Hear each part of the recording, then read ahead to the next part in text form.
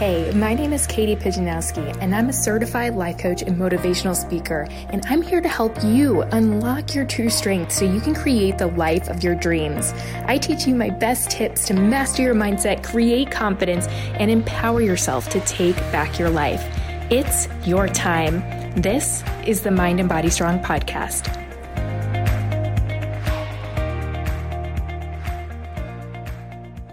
Coach. And as we go through this pandemic together, I thought that this week would be an exceptional week to come on here and share some tips and tricks and tools from my toolbox that have really been helping me get through this pandemic. And today I'm really going to start off by talking about how to eat when working from home, because many of us are working from home. And word on the street is that many of us are talking about this supposed Corona 15. And how we need to practice social distancing from the fridge. If you're one of those people, I want you to raise your hand, be honest, let me know in the comments. It's something that I really want to talk about, because when it comes to our relationship with food, this is actually a fantastic experiment that we can do with ourselves and really start to be honest about what we're experiencing, and to be really curious about why we're choosing to go to food for comfort. And this is nothing that we have to be ashamed about. We can be curious and open ourselves up to be observers of what's really going on here. And I have quite a few tips. I think about 4 is what I'm going to share with you today. 4 different tips on how to eat when you're working from home. So many of you have been expressing how it's difficult to control yourself and to use this willpower to not go to the fridge or the pantry and eat all of the snacks and good foods that you have. And I can totally relate, because last week I found myself doing this too. Yes, myself, even as someone who has overcome binge eating, who is a health and life coach and a certified personal trainer, I still have those struggles. And last week I was like, this is really interesting. I was observing it and being curious and not beating myself up. And I really came up with 4 different tips that have helped me get back in a better mindset around food and how I'm going to be carrying that out through this week. So tip number 1 is something that I share with my one-on-one clients, and it's called the 20-minute meal. The idea here with the 20-minute meal is that we're simply slowing down the process of enjoying our food and eating our food, and really actually allowing ourselves to taste it and smell it and chew it. As someone who used to do a lot of binge eating and emotional eating, which we will talk about in this video, we often are overcome by this just urge to eat. And through this 20-minute meal experiment, what you're doing is, it doesn't matter what you eat. I don't care if you're eating the healthiest salad or you're eating a pizza. I don't care. It doesn't matter what you eat in this video. It's all about how. And this first exercise really allows you to slow down, set a 20-minute timer, or sometimes I do 15 minutes. And I just allow myself to take a few bites and enjoy it and just really savor the flavors and ask myself, is this really what I want right now? Or maybe I want a few bites of it and to transition to something new. And that's a really powerful experience, that you can allow yourself to eat whatever it is you're eating and to just be present with that eating. So that brings me to my number 2 tip, which is to move into a different space when you're eating. It's because so many of us are working from home, we are often sitting in our computers, and I was doing this last week. I would get my food and I'd sit in front of the computer and I'd eat my food and still work. And oftentimes what I find when I do this is that I am overeating just out of habit, because I'm just working on something else and I'm being distracted and I'm not allowing myself to be present with this experience of eating. So what I just did right now is, I was working on my computer in my room. I came out, I made some food, and I sat down at my counter up here and I just opened up a book and started reading. I'm not someone who can typically just sit there and do nothing and eat, but if you're one of those people, that's super awesome, and I want to encourage you to continue to do that. But for me, just going into a different room, turning on the TV, something to just keep my mind busy so that I can really focus on eating, and I'll take a few bites and I'll put my fork down and just really chew it and savor the flavors, and to maybe read a book like what I did today. So stepping into a different space can really bring you into this like, oh, it's meal time. And you set that 20 or even 15 minutes to really just take your time in eating. And I think you'll be surprised that you might even find that you'll leave some food on the plate, like I often do. And I realize, oh, I'm good now. Like, it's all good. You put it away and you go back to doing your work. So I highly encourage doing that. Number 3, check in with your emotions. How many times do we do that when we sit down to eat? But when we are asking our bodies to digest food, when we are in a stress state, our bodies are not functioning properly to be able to digest that food. It just doesn't make any sense to ask our bodies to digest all this food that we're putting in when we're in a stress state, or we're feeling overwhelmed, or we're angry, or we're sad about what's going on in the world, how it might be impacting our lives. So before you sit down to a meal, I highly recommend just checking in with those emotions. How am I feeling right now? And really what I was just feeling before I sat down to eat was anxious. I was feeling really anxious. I knew I have a lot to do today, and that was making me feel really anxious. So one of the tips that I did for myself was I just focused on deep breathing. I use something called the 5-5-7 breath, but really you can just breathe in really deep, hold it, and release. So often we forget about the simplest things like breathing to help us to calm down, to come back into our bodies when we're all in our head, which is often what happens when we're experiencing intense emotions like that. We're just all up in our head. So breathing and just allowing yourselves to drop down into your body again can be a great way to relax that anxiety or whatever feeling that you might be going through. So check in with your emotions, really be honest about how you're feeling, and take a moment to really process that, whether it's breathing or journaling or calling someone, and allow your body to really relax before you start eating a meal and asking it to digest it.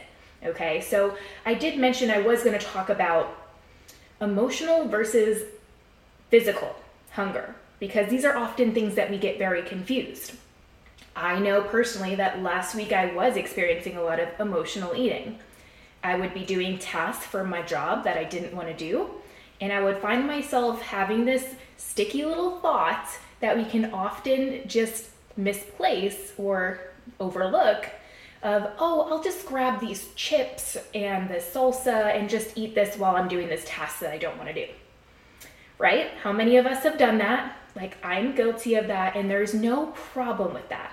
We want to become the observer and be curious about, why is that going on for me right now? So I started to get really curious and ask, why am I experiencing this like urge to like eat a snack? And it was because I just needed to take some time to like reflect and feel what I was feeling. And that is so, so important when we are like going to eat a meal. We need to like really just process what's going on. So here's the difference between physical and emotional hunger for those of you out there listening or listening to the replay. Awesome for you. So physical hunger is like this dull sensation that comes on. It's not urgent. It's very gentle, and it can come in different forms. So I think a lot of people think automatically that physical hunger is this growling in your stomach, which is absolutely true. But there are a lot of other ways that our bodies will signal us that we are hungry. It might be that you're fatigued and you notice that at work you're not being able to focus fully. It might be that you might feel like you're having some like thoughts about food even. You might just be thinking, oh, it's starting to get that time where I'm hungry. So it's very dull. It's very like a tap on the shoulder, like, hey, you should probably eat something. It's very gentle. Emotional hunger is this overwhelming urge and impulse to eat. It's like exactly what it is. It's like, I want the chips in the kitchen, or I want the candy in the kitchen, and nothing else matters until I start eating that. It's like this just drive. I know this personally as someone who's experienced binge eating, that it's like this tunnel vision. It's like only that I have to eat this food, and it's very urgent. It's like I must do this right now. So that's a couple of ways to really distinguish between emotional and physical hunger. So when you feel those urges coming on, that's when we start to get curious. It's like, oh, that's interesting that I'm feeling this urge right now. I wonder what else I might be needing in my life. I wonder if maybe I just need a break. I wonder if I need to do some self-care today. That was what it was for me.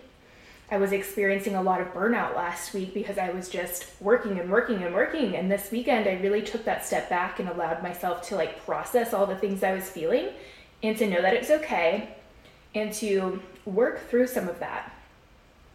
Number 4 that I'm going to give you is consistent meal times. When we're working at home, we might often just continue working, not give ourselves breaks. And I want to encourage you to set a timer, even if this helps you, to eat a meal, breakfast, lunch, and dinner, and remind yourself to eat. And if we're eating at consistent times and we're eating full meals, because this is something I did last week as well, is I was just snacking all day, never really fully feeling satisfied and full. And so I would just continue snacking until I just didn't really feel super great. My energy wasn't super great. So one thing I want to recommend to you is with that consistent meal time is eat foods that are really just going to fill you up. So for me, I really like potatoes and beans. They really fill me up, or even pasta. And I love making those big chopped salads that come with all the mixings in them and putting hard-boiled eggs on there, or chicken and something like that. That makes me really full and satisfied.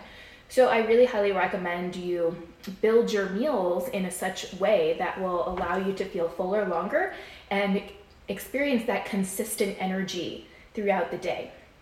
When we get working and we might be stressed or overwhelmed about work or just whatever is going on in the world today, and oftentimes when we get in that stress state, we can often mistake the fact that our bodies do need food, and we can often not feel hungry.